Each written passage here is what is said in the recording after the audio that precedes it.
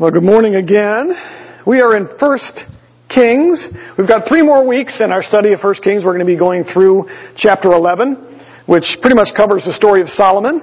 And then we will be moving into 1 Timothy for a while. But go ahead and turn there with me to 1 Kings chapter 10. You know, chapter 10 is another one of those chapters that it's hard to know what the first half of the chapter has to do with the second half of the chapter. And so, for most of what we've done in 1 Kings so far, we've tried to handle about a chapter a week, but there's been some chapters where we've had to break them down just to do justice to the chapter, and so we've spread them out over multiple weeks. And I'm going to do that with 1 Kings chapter 10 here because, in some respects, the first 13 verses or so are very different from the remaining verses, and it would be hard to sort of package and present them together. Plus, it's not real clear as to why maybe the author did what he did here.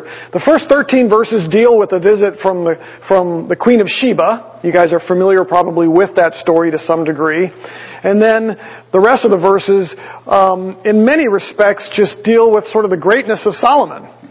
And so, if I could find a similarity between the two, it might be that the first 13 verses or so, the Queen of Sheba, you might sort of label that as the testimony of the Queen of Sheba, and then the second half we might label the testimony of Solomon's greatness, because they both reflect God's work and using Solomon in the way that he did. And so maybe that's what ties these two together, these two sections. Maybe that's why the author did what he did. So we're going to look at the testimony of the Queen of Sheba today, and then we're going to look at the testimony of Solomon's greatness and what that reveals to us next week. And then the final week will be chapter 11 that we'll cover 3 weeks from now. So let's go ahead and look at this. Let's look at the first 3 verses or so. The Queen of Sheba actually comes to Solomon to confirm what she's heard about him. Look at verses 1 through 3 in chapter 10. Now when the Queen of Sheba heard about the fame of Solomon concerning the name of the Lord, she came to test him with different questions. So she came to Jerusalem with a very large retinue and with camels carrying spices and very much gold and precious stones. When she came to Solomon, she spoke with him about all that was in her heart. Solomon answered all her questions. Nothing was hidden from the king which he did not explain to her.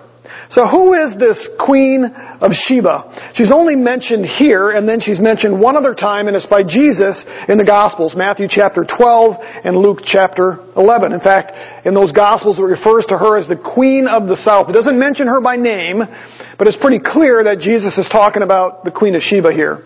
So the Queen of Sheba here in 1 Kings 10, and then the Queen of the South in Matthew chapter 12 and Luke 11 is the same individual. Now, almost nothing is known about her except for the fact that she was a Gentile queen from a fairly wealthy kingdom. It's believed that Sheba was probably somewhere in southern Arabia, because we don't even, very little is known about Sheba. In one of the Psalms, in fact, I was reading in one of the Psalms this morning, I had no idea. I just sort of came across it, that mentions Sheba and a place called Saba. And many believe that those two are closely related. And so some people think that maybe Sheba is this place known as Saba, which is in southern Arabia. And that's probably true based on what we understand here, but almost nothing is known of that area. It's just known that it was a fairly wealthy kingdom. They were known for their spices and other things, and we see that here. They were also known for gold. In fact, back in 2012, a gold mine was found in that area, a fairly significant gold mine, and so it's believed that that might be where the Queen of Sheba got her wealth from. And we see that in the text today. It says that she traveled from that region, if you will. She brought all kinds of spices with her, brought gold as well, wealth, gave all of that to Solomon.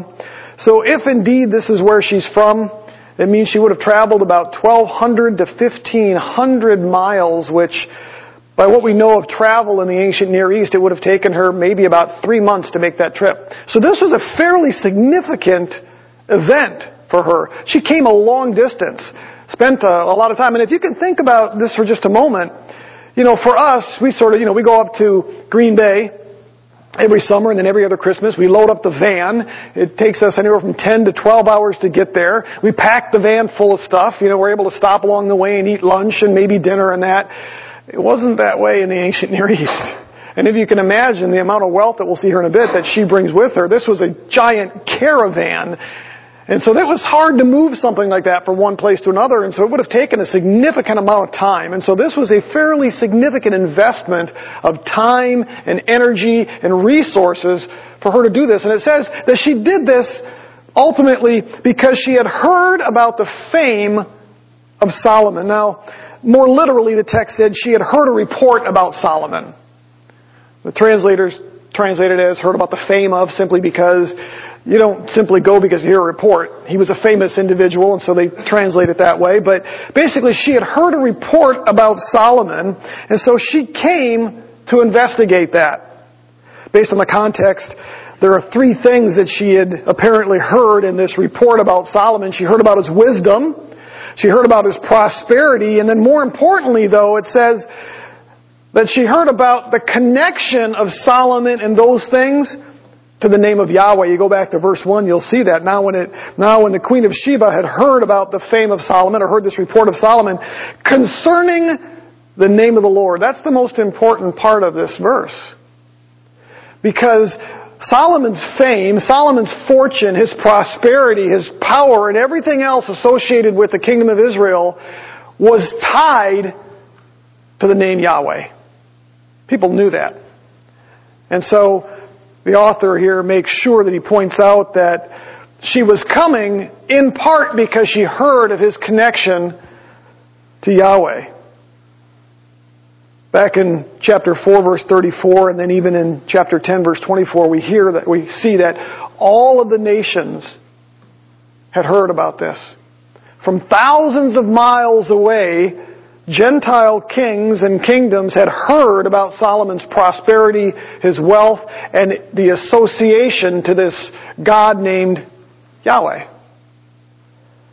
Apparently, as words spread about Solomon's wisdom and prosperity, so did wisdom and understanding of who Yahweh was. Now, this is precisely what we would expect, because again, twice in the text it tells us that from people from all over the nations, all over the world had heard about this. But go back to chapter 8, verse 41, just briefly here. This is actually what Solomon prayed for. Chapter 8, verse 41. This is Solomon when he's dedicating the temple and he's praying. He says, also concerning the foreigner who is not of your people Israel, when he comes from a far country, and look at this, for your name's sake, meaning that foreigners would come to Jerusalem not just to see Solomon, but would come because they had heard of Yahweh's name. For they will hear of your great name and your mighty hand and all of your outstretched arm.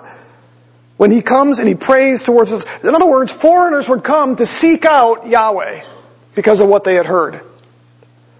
Hear in heaven your dwelling place, and do according to all of what the foreigner calls to you, in order that all the peoples of the earth may know your name, to fear you as you do your people Israel, or as do your people Israel, and that they may know that this house which I have built is called by your name. Solomon prays that all of the nations around them would know not just about his prosperity. Notice he doesn't mention that here. Lord, may they all know about how awesome I am and how great I am and about my wealth and His great... No, it's that they might know your name, your power, what you've done. That's the prayer that Solomon prays. Look at verses 59 and 60 of the same chapter.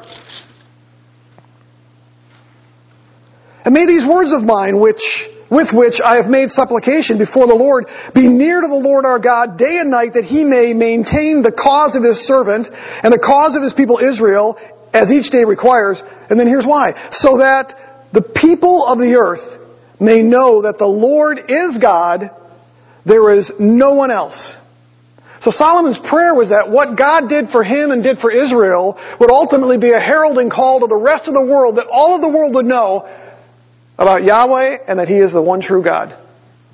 And so Queen of Sheba here hears about this, Just as Solomon had prayed, and what does she do? She comes and she seeks it out, and she wants to know if the things that she had heard, the things that had been presented to her, and whatever report it was that came to her, she came to see if those things were true. And so she travels some 1,200 miles or so and presents some difficult questions to Solomon. She arrives with this large caravan of gifts, spices, gold, precious stones, and then she proceeds, it says, to speak to him about all that was in her heart. I love that phrase. All that was in her heart. She had a desire to know, to seek out, to find out whether these things were true. Now, not surprisingly, it tells us in verse 3 that Solomon answered all of her questions. It says, nothing was hidden from the king which he did not explain to her. So he was able to answer every question she had. He passed every test that she presented before him. Nothing was hidden. There's not a single question he couldn't answer. Just an example of his wisdom, and we know from what we see in the rest of the book of 1 Kings here, his wisdom wasn't just spiritual matters. It was academics. He was a scholar. He taught all kinds of subjects. People came from all over the world to sit under his tutelage. And so as she does this, and she, I'll say, pesters him with these questions and these tests, he's able to answer every single thing that she throws his way. And so the first thing we see about the Queen of Sheba here is that she comes seeking answers to what she had heard, to see if what she had heard was true. She seeks that out. Next thing that happens here is she actually confesses the truth about Solomon's wisdom and prosperity. Look at verses 4 through 8, chapter 10. When the Queen of Sheba perceived all the wisdom of Solomon, the house that he had built, the food at his table, the seating of his servants, the attendance of his waiters in their attire, his cupbearers, and his stairway by which he went up to the house of the Lord, there was no more spirit in her. Then she said to the king, it was a true report which I heard in my own land about your words and your wisdom. Nevertheless, I did not believe the reports until I came and my eyes had seen it, and behold, the half of it was not told to me. You exceeded in wisdom and prosperity the report which I heard. How blessed are your men, how blessed are those of your servants who stand before you continually and hear your wisdom. Blessed be the Lord your God who delighted in you to set you on the throne of Israel, because the Lord loved Israel forever. Therefore, he made you king to do justice and righteousness. She gave the king 120 talents of gold, and a very great amount of spices and precious stones. Never again did such abundance of spices come in as that which the Queen of Sheba gave King Solomon. So clearly, King Solomon had passed the test. After witnessing his wisdom and prosperity, the queen confesses that everything she heard was true about Solomon. She says, I didn't believe it at first. Why? Because, think about it. You know, in this particular time in the ancient Near East, there was no kingdom like Israel. They dominated the entire region. There was no man like Solomon. There was no king like Solomon that had the wealth and the prosperity that he had. And the thought that one God, Yahweh, might have caused all of this to exist, unparalleled in the ancient Near East. And so she didn't believe it. Every nation had their God. Every nation had their things, you know. And so she didn't believe it. And so when she comes to Solomon to test this out herself, the text actually says that it left her breathless. You know what that is? Your breath is just taken away by what you see. It says there was no more spirit. That's the word for breath. There was no more breath in her. She was blown away by the things that she had seen. Again, she confessed that I didn't believe it until I saw it with my own eyes. But she goes beyond that. She says that it actually, verse 7 there, I didn't believe the reports until I came and my eyes had seen it, and behold, the half of it was not told me. You exceed in wisdom and prosperity, the report which I heard. Not only did she come and go, oh yeah, I guess it was all true. It was way beyond what she had heard. Something that she likely could never have imagined. I was sharing with Dustin, and we were just chit-chatting a little bit earlier here. regardless of what we see happening with Disney today and everything from their woke agenda to skyrocketing prices in the park now where the average middle-income family can barely even attend, we went to Disney. We've been to Disney 3 times. And the first time we went, somebody actually paid for it. They gave us a gift, in part to bless my family because of the teaching over the years that I had done. And so it was a tremendous blessing. I had no desire to go to Disney. I wasn't a Disney fan. I wasn't anti-Disney, but, I never really got into the Disney movies and stuff, but Amy wanted to go. A lot of our friends raved about it, and so somebody offered a trip to us. So I took it, and I'll be real honest, and my wife will say I became a fan at that time. I was blown away because of everything everybody had said. My brother had been there, and I had been there when I was a freshman, I think I was a junior in college. For part of the day, I went to Magic Kingdom with some of my college buddies. Very different Disney at that time. But my point is that, so we went down there, and I was blown away. Everything that I had been told about Disney or heard about Disney was the half of it. I mean, everything down to how friendly everybody was. I don't think we saw anybody that wasn't elated or that was not elated at that park. From the customers to everywhere we went, everyone we talked with. It was almost like they were all drinking Kool-Aid. It was spiked with something because they were just, everyone was happy. Right down to the guys that were sitting at the gate that would check our bags for, weapons were just like, hey, good morning, how are you? And we're like, is anybody not happy here? Everything that we did, they were gracious and kind, and the park was spotless. I don't think I saw as much as a scrap piece of paper anywhere in that park. It was spotless everywhere we went. I had some special dietary needs, and so they had told us, just when you make the reservations for your meals, put that in there. The chefs were coming out to talk to us at the table and treated us like royalty. We had one place, was it Animal Kingdom or something, Amy, where this guy goes, I got all the special stuff, and he started making us all this special stuff and bringing it out, and we were like, we don't need all this. But he was just, you could tell this guy was loving serving our needs. And I don't want to oversell it here, but I walked away kind of going, wow, that was way beyond anything I've ever heard from anybody, and had I not seen it with my own eyes. And I enjoyed it so much that we went back a couple of years later. And we had another great experience. And a year later, Amy and I chose to do that for our 20th wedding anniversary. And same thing, had this amazing experience. Now, like I said, we're a little frustration right now, and the price changes, and we're not thrilled. We don't know if we'll ever be back at Disney at any point. But my point of bringing that example up is it was one of those times where, had I not seen it with my own eyes, I might not have believed that it was as awesome as it actually was for us. And it truly was, out of all the things we've done in our lives, probably one of my favorite vacations, especially the first time. Because I was just caught off guard. I did not expect it to be as perfect a vacation as it actually was. And in many respects, that's what happened to the Queen here. As she arrives, it just blew her mind. It took her breath away to see all that she had seen. Now, what's interesting about this is, as she's praising Solomon for his wisdom, she goes beyond that and she now praises the Lord because she recognizes what's behind all of this. Remember, it says up in verse 1 that she had heard about this report of Solomon concerning the name of the Lord. And now we see her reflect on that, on Yahweh. It wasn't enough for her to just confess the truth about Solomon's wisdom and his prosperity, or to exclaim how awesome it was for his servants.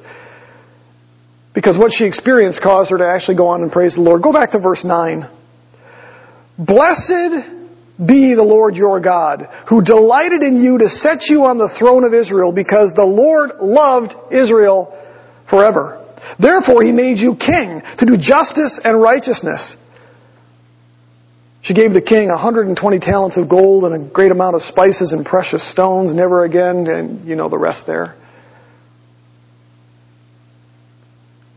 This praise was the result of her recognizing 3 things that she had seen. The first thing is that she recognized the Lord's role in making Solomon king. She refers to the Lord making him king 2 times in this passage here. She even says that the Lord delighted in making him king. That's a very emotional word, and it means that God took and found an amazing amount of pleasure in making Solomon king. And she recognized that. It says that the Lord delighted. Blessed be the Lord your God who delighted in you to set you on the throne of Israel. She recognized that it was the Lord's work that had placed Solomon and that the Lord was pleased in doing that. She recognized that the Lord did this because He loved Israel. That's the second thing she recognizes. It appears that she even recognized the long-term nature of His love for Israel. If you look at the second part of that, He delighted in you to set you on the throne of Israel. Why? Because the Lord loved Israel forever. A couple of different ways that's translated in the English translations. One of them is the Lord loved Israel forever. The other one is the Lord's eternal love for Israel. It doesn't really matter what it is. It's just that she recognized the eternal nature of God's relationship and love for Israel. Interesting how she might see that in all of this. The third and final thing she recognized here was the purpose of Solomon's reign. Read on. Therefore, because God loved the Lord, because of His eternal love for Israel, therefore, He made you king. Why? To do justice and righteousness. Interesting how she might pick that up. Remember, this is a Gentile queen. This is not a Jewish queen. But she recognizes that the Lord had placed Solomon on the throne not just because he loved Israel, but because he wanted to do justice and righteousness. Those are 2 very Jewish things. To do justice and righteousness for Israel. This refers to how the king is to lead, and it's similar to what we hear about King David. 2 Samuel chapter 8 verse 15 says this. So David reigned over all Israel, and David administered what? Justice and righteousness for all the people. That's why God put him on the throne. We get a great picture of what this would look like from something Solomon actually wrote. Look at Psalm chapter 72.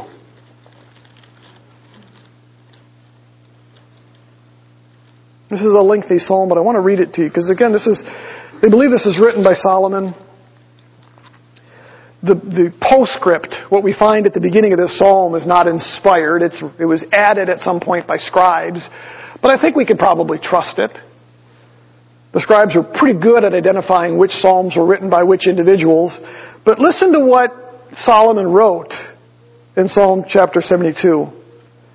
Give the king your judgments, O God, and your righteousness to the king's son. May he judge your people with righteousness, and your afflicted with justice. Let the mountains bring peace to the people, and the hills in righteousness. May he, the king, vindicate the afflicted of the people. Save the children of the needy, and crush the oppressor. Let them fear you while the sun endures, and as long as the moon throughout all generations. May he, the king, come down like rain upon the mown grass, like showers that water the earth. In his days may the righteous flourish, and abundance of peace till the moon is no more. May he, the king, rule from sea to sea and from the river to the ends of the earth. Let the nomads of the desert bow before him, and his enemies lick the dust. Let the kings of Tarshish and the islands bring presents. The kings of Sheba and Seba offer gifts. And let all the kings bow down before him, all nations serve him. For he will deliver the needy, and when he cries for help, the afflicted also, and him who has no helper. He will have compassion on the poor and the needy, and the lives of the needy he will save. He will rescue their life from oppression and violence, and their blood will be precious in his sight. So may he live, and may the gold of Sheba be given to him, and let them pray for him continually. Let them bless him all day long. That's what the king is supposed to be like. That was Solomon's function. And what's interesting about this is as the queen comes, She sees all of this, she hears this report, she sees all of this wealth when she gets there, everything is confirmed, it's way beyond anything she could imagine, and it's interesting how she goes from looking at Solomon and going, wow, look at what God has done with you. How she ties that directly to God's purpose for placing him on the throne, and that it's supposed to be for the purpose of doing righteousness and justice for all of Israel. Isn't it interesting how she would make that connection? This was a bright woman. Again, we go back to verse 1 and we see that she heard this report and she heard it concerning the name of the Lord Yahweh. Now this is the second Gentile we see in this book who praises the Lord for placing Solomon on the throne. Do you remember who the other one was? It was Hiram, the guy that built the temple and the palace. Go to 2 Chronicles chapter 2.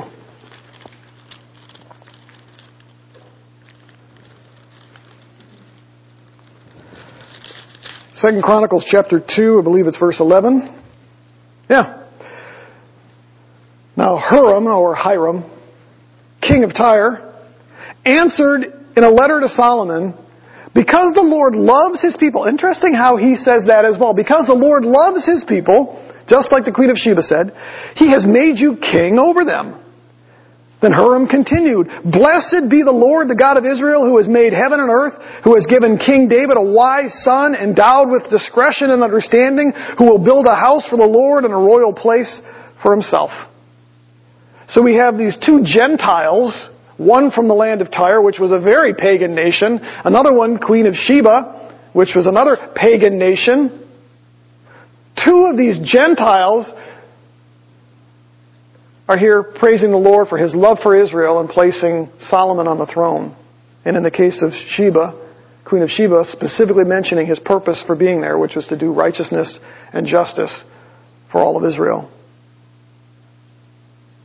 Now I would imagine that they probably weren't the only two that had praised the Lord for this, because again, we're told that kings and royalty from other nations, men from other nations had traveled thousands of miles to come and hear Solomon speak and to see this man Solomon.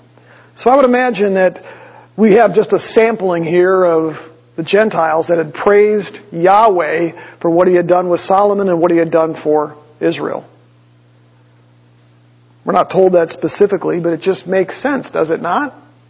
Since we're told that they had come from all over the world, we would expect probably the very same thing that we see with Sheba, or the Queen of Sheba here, and Hiram. That takes us to the last verse of our passage this morning, where the Queen of Sheba returns home with both spiritual wisdom and earthly gifts from Solomon.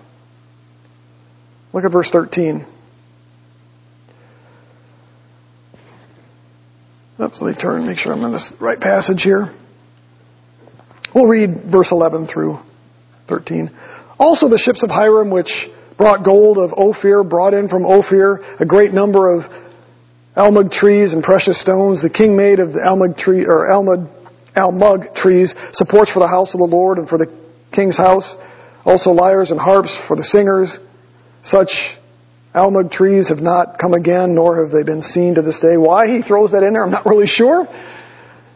But he gets back to the Queen of Sheba here in verse 13. King Solomon gave to the Queen of Sheba all her desire which she requested, besides what he gave her according to his royal bounty. Then she turned and went to her own land together with her servants. According to this verse, the queen returned home with everything it says that she desired and requested of Solomon. Plus, in addition to that, some personal gifts. Now, likely what took place here was, like many of the nations around them, they would come and they would bring their gifts and offerings and stuff to Solomon, but they would also, many times, were interested in trade agreements and other things. I mean, that just makes sense. You know, Solomon and Israel, the big kids on the block, had a lot to offer, and so entering into a trade agreement. And so there may have been some of that with the queen presenting him with all of these gifts, showing what she could provide with the precious stones and other things. And so she might have had some requests for Solomon. And so he gave her those things, but he even went above and beyond that. He must have been fairly impressed with her, because it says that he actually gave from his royal bounty, it's more literally the hand of King Solomon, which means he took some of his own personal wealth and gave her gifts from that. So it was not just probably some trade arrangements made between, hey, she gave him gold and stuff, and so he returned some of Israel's wealth to her, maybe in a good gesture, or some type of a new arrangement maybe for trade. But he even took from his own personal hand, his own wealth, if you will, and gave her gifts from that as well. So we know that she returned back to her land impressed with what she had learned, with an understanding that God was behind what was happening in Jerusalem. But she also returned with some material things. Now you'll notice, as I described this section, I said that the queen returned home with both spiritual wisdom and earthly gifts. Well, where do I get that she returned home with some type of spiritual wisdom? Turn to Matthew chapter 12. Matthew chapter 12.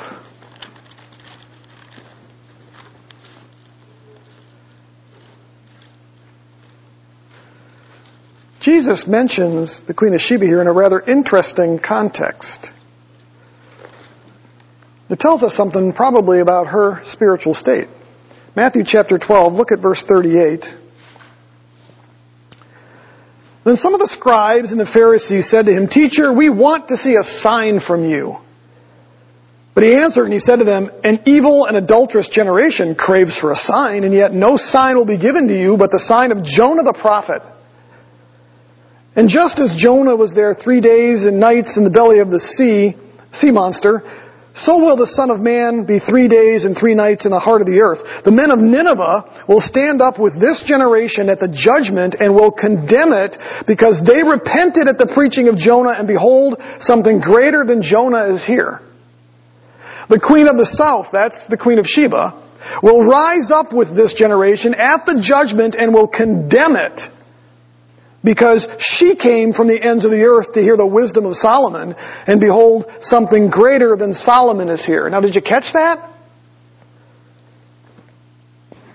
When the scribes and the Pharisees demanded this sign of Jesus, he refused and he rebuked them for their unbelief. He told them that the only sign they're going to receive would be the sign of Jonah the prophet, which was a reference to the death, burial, and resurrection of Jesus. But he also says that both Nineveh, the people of Nineveh, and the queen of the south, the Queen of Sheba, would stand up at the final judgment and condemn that generation. In order for the people of Nineveh and the Queen of Sheba to stand in judgment and condemn that generation means that they were on the right side of judgment, does it not? Which means that the Queen of Sheba returned home on the right side of judgment. I don't find that shocking. She came because of the report she had heard concerning the name of Yahweh. There is a spiritual interest in the Queen of Sheba. She didn't just come to see the spectacle of Solomon. She came concerning the name of Yahweh. She praised the Lord Yahweh because of what He did. She recognized that He loved Israel, that He placed Solomon on the throne, and did it because Solomon was to be a man of justice and righteousness. The fact that Jesus says that she will be standing at the judgment to condemn that generation tells me that she understood salvation. I believe that's the only way to interpret that. And so when the Queen of Sheba went home, she took with her not just material blessings and material gifts, she took back with her spiritual wisdom and understanding enough to save her. I think that's the way we should understand it. So what do we do with all this? What I found interesting about this is we could just interpret it as a historical event. This is kind of cool. This queen comes from a faraway nation with these great reports. Everything is satisfied. She goes home happy. That's one way for us to interpret this. But I found it rather interesting that the passage as it's laid out, in many respects, illustrates the gospel and how it oftentimes is laid out and responded as well. And so I'm going to give you 4 points here that I think we can draw from this. The first is this: salvation requires that we be willing to seek out and confirm the truth that we heard about God and His Word. Isn't that how salvation starts? We have to seek out and question whether what we've heard is really true. I remember when I was brought to Christ. I was raised Catholic. I understood, who Jesus was and who God was, and I had heard about the death, burial, and resurrection of Jesus Christ, but I didn't understand the need to make that personal and for me to be born again. And so the first time that somebody shared that with me, I had to consider it and think about it. And I went home and I prayed about it that night, and as I thought about it, it made sense. And that's how I made my profession of faith. I had to seek out, and I probably for the 6 months to a year prior to me accepting Christ, I would go out and I would pray and walk the streets sometimes at 3 o'clock in the morning begging God to help. I was seeking something. I didn't know what it was, but I knew it had to do with God, and I was desperate for Him to help. And He did. And so, salvation requires that we be willing to seek out and confirm the truth, just as the Queen of Sheba did. She didn't just sit back in Sheba. She traveled 12 to 1,500 miles to get an answer. And I believe one of the things she was seeking for was, who is this God Yahweh? In Matthew chapter 7, Jesus said, "Ask and it will be given to you. Seek and you will find. Knock and it will be open to you. For whoever asks receives. He who seeks finds. And to him who knocks," what? It'll be opened. We saw a great example of this in the book of Acts when the Jews of Thessalonica and Berea, you remember what happened? The Thessalonians became violent when Paul preached the gospel, but the Bereans, we're told, were more noble. Why? They went back and they searched the scriptures to hear or to see if what they heard was true. They sought to find out the truth. And when they did, they rejoiced. It was their willingness to seek the truth that led to their salvation. I believe that was the case with Queen of Sheba here. It was her willingness to seek out the truth that ultimately led to her being able to stand on the right side of judgment. Second, salvation requires confession of the truth. Just as the Queen of Sheba confessed that all she had heard about Solomon and the Lord was true. So salvation requires a confession of that truth. Not just hearing it, not just saying, yeah, it's true, but now confessing it. According to Jesus, we have to, and this is from Luke chapter 12, we have to confess Him. Notice what He says. "And I say to you, everyone who confesses me before men, the Son of Man will confess before the angels of God." Paul wrote Romans chapter 10, verses 9 and 10. If you confess with your mouth, got that? If you confess with your mouth that Jesus is Lord, and you believe in your heart that God raised Him from the dead, then you'll be saved. For with the heart a man believes, resulting in righteousness, but with the mouth he confesses, resulting in salvation. So salvation requires a confession of the truth. That's exactly what we see in the Queen of Sheba. She didn't just praise Solomon for his wealth and his prosperity and his wisdom. She went on to praise and to confess that the Lord loved Israel and was obviously interested in righteousness and judgment because of placing Solomon on the throne. Third thing about salvation, and we see this with the Queen of Sheba as well. The third thing is that salvation results in the praise of the Lord. We see her do that as well. She praised Him for His eternal love for Israel. 3 times in the opening verses of the letter of Ephesians, Paul ties our salvation to the praise of God's glory. That is a natural thing that happens when we confess as we go immediately into praising the Lord for that salvation. I'm going to just quote a couple passages from Ephesians here. Ephesians chapter 1. "He predestined us to adoption as sons through Jesus Christ to Himself according to the kind intention of His will." But then get this. "So the praise of the glory of His," to the praise of the glory of His grace, which He freely bestowed on us in the Beloved. So Paul says right in the beginning, the first few verses of the book of Ephesians, that our salvation leads to the praise of God's glory and grace. He goes on in verses 11 and 12 and he says, also we have obtained an inheritance, having been predestined according to His purpose, who works all things according to His counsel of His will, to the end that we who were the first to hope in Christ, what? Would be to the praise of His glory. Chapter 1 verses 13 and 14. In Him, you also, after listening to the message of truth, the gospel of your salvation, having also believed, you were sealed with Him in the Holy Spirit of promise, who is given as a pledge of our inheritance with a view to the redemption of God's own possession. And here it is, to the praise of His glory. Throughout chapter 1 of Ephesians, Paul says that our salvation is tied to the praise of God's glory. And he does that over and over and over. And you know what? When we look at the Queen of Sheba, what does she do? After seeking out an answer, after she confesses the truth of what she's seen, she goes on and then she immediately begins to praise the Lord.